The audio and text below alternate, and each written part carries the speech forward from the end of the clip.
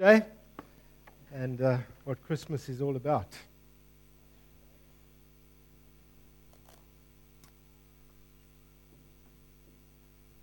Our theme over this Christmas season, as you can see from the poster board on the wall over there, is the unexpected gift. And that's because there's so many aspects of the Christmas story that are really unexpected. It's very unexpected for God to choose a 14 or 15-year-old girl. She was unknown, she was nobody special, and yet He chooses her to become the mother of Jesus, young Mary. It's very unexpected because of the way God is working. In this whole situation, we see the amazing way, the very unexpected way that God is working. And then this morning what we want to look at is God's unexpected provision that comes through the birth of Christ. So we're going to pick up the account in Matthew's Gospel. There are only two of the Gospel writers that write about the Christmas story. One is Matthew, and the other one is Luke. And interestingly enough, Matthew seems to focus on Joseph, and Luke seems to focus on Mary. But we're going to read from Matthew's Gospel in chapter 1. And this is how the birth of Jesus Christ came about. His mother Mary was pledged to be married to Joseph, but before they came together, she was found to be with child through the Holy Spirit. Because Joseph, her husband, was a righteous man, and he did not want to expose her to public disgrace, he had in mind to divorce her quietly, and that was the kindest thing he could do to her under the circumstances. But after he'd considered this, an angel of the Lord appeared to him in a dream and said, "Joseph, son of David, do not be afraid to take Mary home as your wife, because what is conceived in her is from the Holy Spirit. And she'll give birth to a son, and you're to give him the name Jesus, because he will save people from their sins."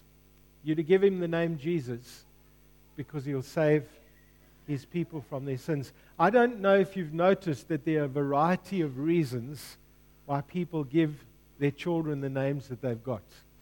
I wonder, for those of you who are parents here today, why you gave your children the name that you gave them. I hope they're happy with the name that you've given them. And that often comes out at school, doesn't it, when you get a nickname. And often the nickname might be a shortened version of what your folks gave you. And that may not always be so nice.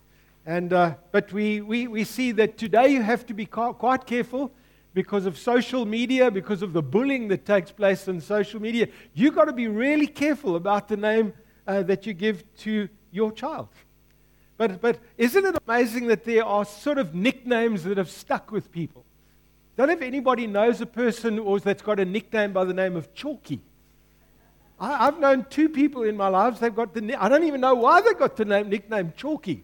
One of them was my school teacher that taught me maths. And maybe I can understand that from writing on the board he was full of chalk. Maybe it was something to do with that. The other one is just a friend that I got to know in East London, and his name is Chalky. And then you get people that are called Buster. Some of you know Buster, who's from our church. That's not his real name. That's a nickname that he was given. It's just stuck with him for life. And you get people who've got nicknames like Tiny, and when you get a nickname like Tiny, you normally know you're about 7 foot tall and about this wide and can't get through a door. But then there are people who are given names because of what their name means. And I wonder how many of you here this morning know what your name actually means. But Terry and I had the privilege this past week of meeting a new couple that has started worshiping at Connect Church, and they've applied for membership. And one of the things we do is we like to get to meet people when they apply for membership in our church. And he's got a very unusual name. His name is Tino Tender. We call him Tino for short, but his full name is Tino Tender. And I said to him, I said, "What's your name mean?" Because it's a Shona name. And I said, "What's your name? Your name mean?" And he said, "My name means thankful." So when you hear the name thankful, you've got to ask yourself, where did that all come from?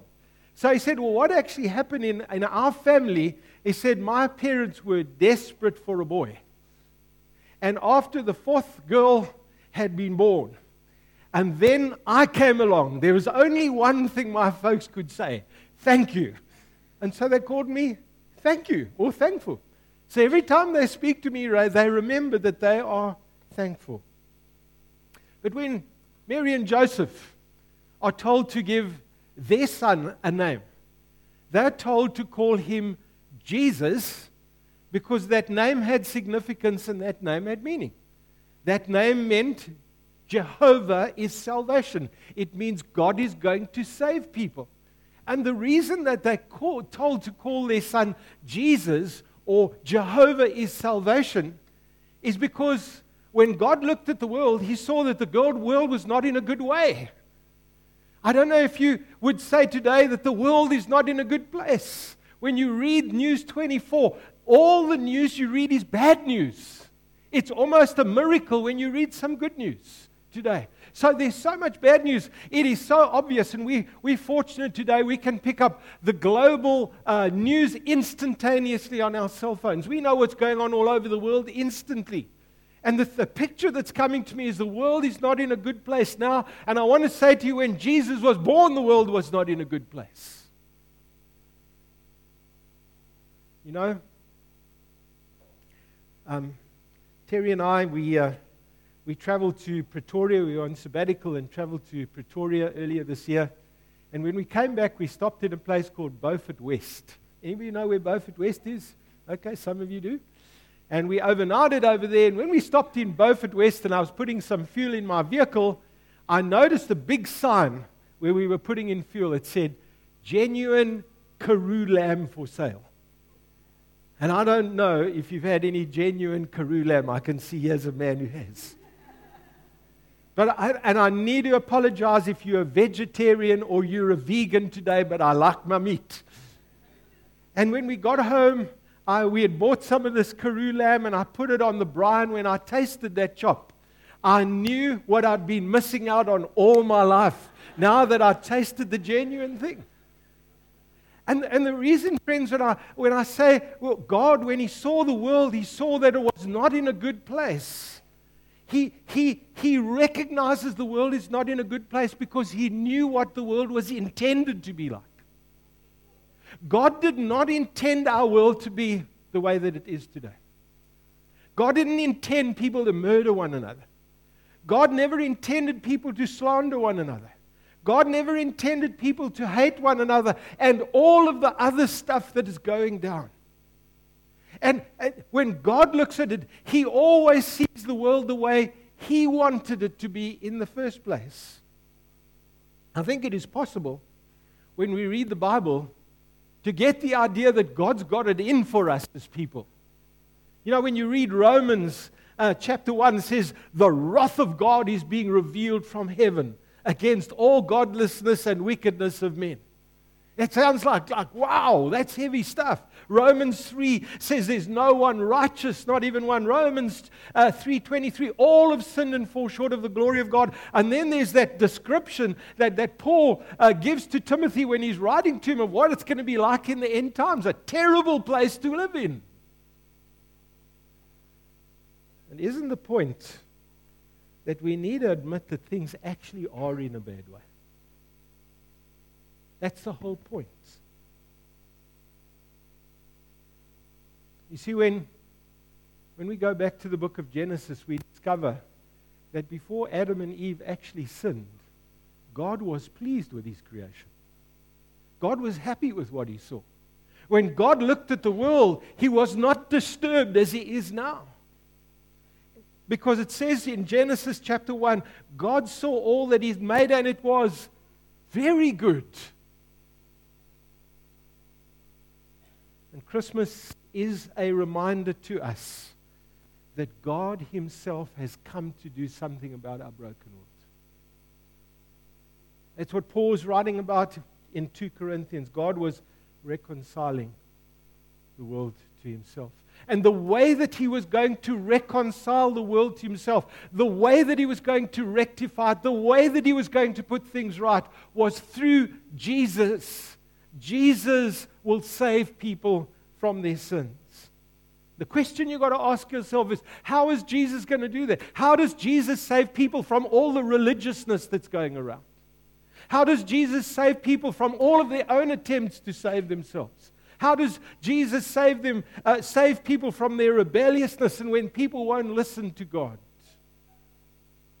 How's He going to do that? Because that's exactly what the angel said to Joseph. Through Jesus, God is going to save people from their sins. Well, the only way I can explain that to you is by going on about 33 years from this moment when Jesus is born, when a young Jewish rabbi by the name of Jesus is arrested, and then he's falsely accused of blasphemy. He's publicly humiliated. He's mocked by some Roman soldiers and then suffers one of the most painful and inhumane deaths that has ever been devised by man. It was called the crucifixion. And it's at the cross that this salvation happened. Nowhere else. It happened when Jesus was crucified. God was saving men and women from their sin. It's at the cross that things get sorted out. Every crime, every rape, every bit of stuff that's happened in our world, all of the brokenness, it was sorted out at the cross. That's why Paul said in 2 Corinthians, God made Him who had no sin to be sin for us, so that we might be the righteousness of God. Or Isaiah, hundreds of years before that, He was pierced for your transgressions. He was pierced for my transgressions, crushed for our iniquities. The punishment that brought us peace was on Him, and by His wounds we are healed. And isn't that what we need to focus on today? Every Christmas, Jesus saves people from their sin, not by ignoring it, not by avoiding it, not by pretending it didn't happen, but Himself taking the punishment we deserve upon Himself. That's why the birth of Jesus is such a big deal. And if I may be bold enough to say this morning, we cannot let that be overshadowed by Christmas trees, jingle bells, and fog. And there's everywhere you go, you see Father Christmas, jingle bells, Christmas trees, and that kind of stuff. And I'm not against us celebrating and the festive season, but friends, we need to focus on Jesus again. Because Christmas is actually about Him. And it's always been about Him. You see, God's unexpected gift has come to us not because we deserve it. None of us deserve it. You don't deserve it, and I don't deserve it. But the good news of this whole Christmas story is God never did it because we deserved it. Do you know that Jesus came and Jesus was born because God loved us? Do you know that Jesus was born to be the Savior of the world because God cared about us? I want to say to you, when you go back to Christmas, you remember and you see and I see how much God cares for us. How many of you remember John 3:16? For God so what? God loved that He gave His Son. God loved you. God loved me. God cares about what happens to us. God cares about people. Or some of you may remember Romans chapter 5 and verse 8. God demonstrates His love for us in this. While we were still sinners, Christ died for us. But you know the tragedy of the world we live in is we're living in a world of entitlement. Have you discovered that? In South Africa, there's a culture of entitlement. What I deserve, my right, what I should have. And sometimes it's really difficult to understand or get your head around God's undeserved favor in a culture of entitlement. But there, I've discovered there's a story in the Bible that helps us to discover God's undeserved favor, what that really means. And it's the story of the Good Samaritan. Sorry, not the Good Samaritan, the prodigal son. And the prodigal son is a story about a young Jewish boy who wanted his inheritance up front. He wanted his dad, before his dad even died. I mean, just think of that. You going to your parents saying, hey, Dad, before you knock off, can I get my inheritance? Like, what an insult, don't you think? All you're interested in is the money. And you know why he wanted that? He wanted to go and live it up. He wanted to do what he liked without any restraints, and so he did. And you know what? That young man did everything that every single one of us as parents don't want our kids to do. That's the tragedy of the story. He did drugs, maybe in his day, whatever that was. Immoral behavior, wrong, hanging out with the wrong crowd, getting drunk, spending his money on whatever he wanted, brothels, prostitutes, bars. Like it so often happens, that began to bite him. And this Jewish young man ends up in the last place any Jewish young man would like to end up. It's called a pigsty. Now, I wouldn't like to end up in a pigsty, nor would I like to fill my belly with pig's wool. That's where he came to. I mean, that's quite a heavy place. You know you've hit the rock bottom when you're a Jewish young man and you end up in a pigsty looking after pigs and you feel like eating the food that's given to them. And in desperation, he humbles himself. And in desperation, he decides, well, I'm going to go back to my dad and I'm going to beg him to just give me a place in his home. May I just at least be a servant or a slave in his house? That's all I want. It's better than this. When he returns home, his father does the unexpected. This is what his father does. It tells us in Luke 15.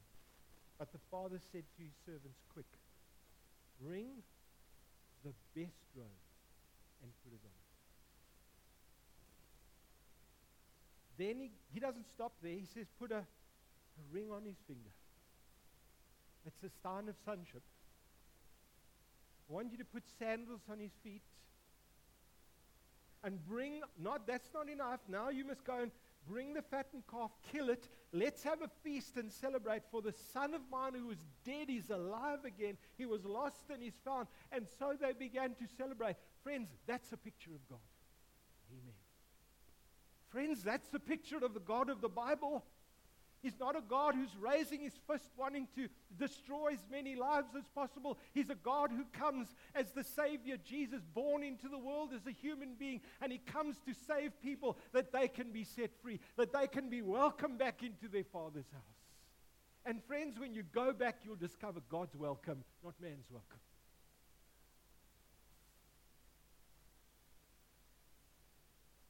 You see, it's because Joseph and Mary believed the word that came to them. That what God intended began to unfold. Let me share with you some of the things that happened just because they believed. Just because they believed the word, they witnessed what God had promised. They were the two people on the planet, the first two people on the planet, to witness the birth of Jesus himself, to see God's Son in the flesh. May I say to you this morning, it's because we believe that God's promises for us begin to unfold as well. You see, God's got a plan and promise for us and for our lives. And friends, it's when we believe what God has said, that we begin to see those things as well. It's because of what they believe that Jesus escapes with his parents to Egypt. Remember, the angel brought a word to Joseph and said, you need to flee. And he escaped what Herod intended. What did Herod intend? He wanted Jesus to be put to death. He was threatened by that. So he has all the young boys under the age of 2 years old in Bethlehem and the surrounding area. They're put to death. Jesus escapes because they believe. Friends, there are those of you might not even realize that this morning, who are sitting here today. You have escaped what could have happened to you because you've believed.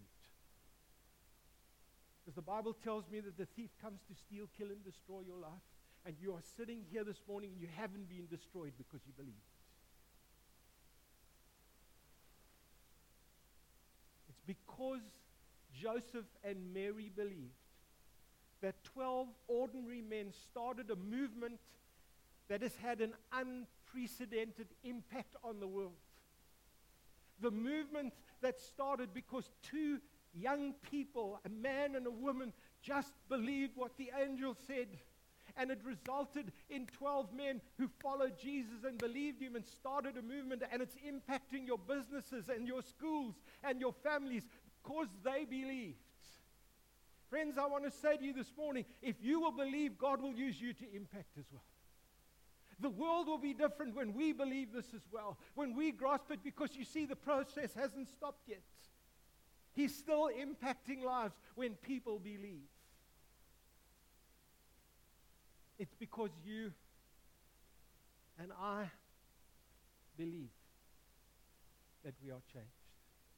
You know that because they believed, Mary and Joseph believed, that we're worshiping God here this morning. Can you think of that? Over 2,000 years later, we are sitting in this building, singing songs, worshiping God, acknowledging Jesus, because a young couple just believed. Christmas 2018 is a reminder. And here's the reminder. If you believe what God has said, and when I believe what God has said, hope begins to rise in us. You see, hope is birthed because you believe. Hope is birthed when you believe.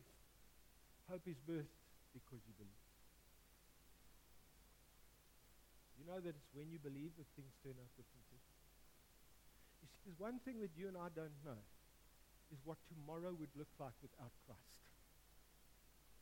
You don't know.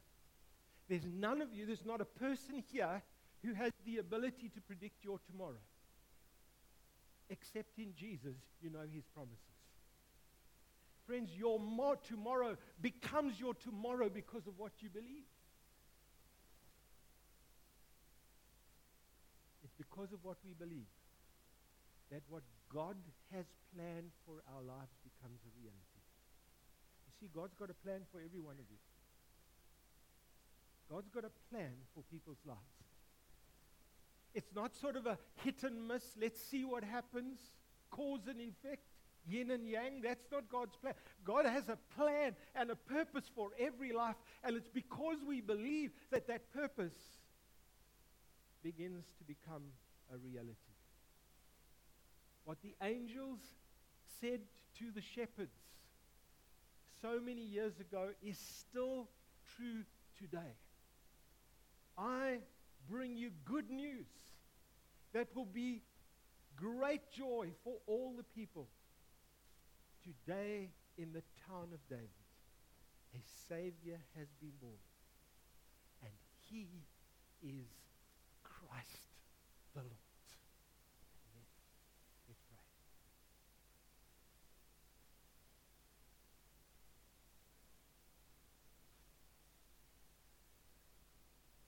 I'm just reminded again this morning as I've been preaching of the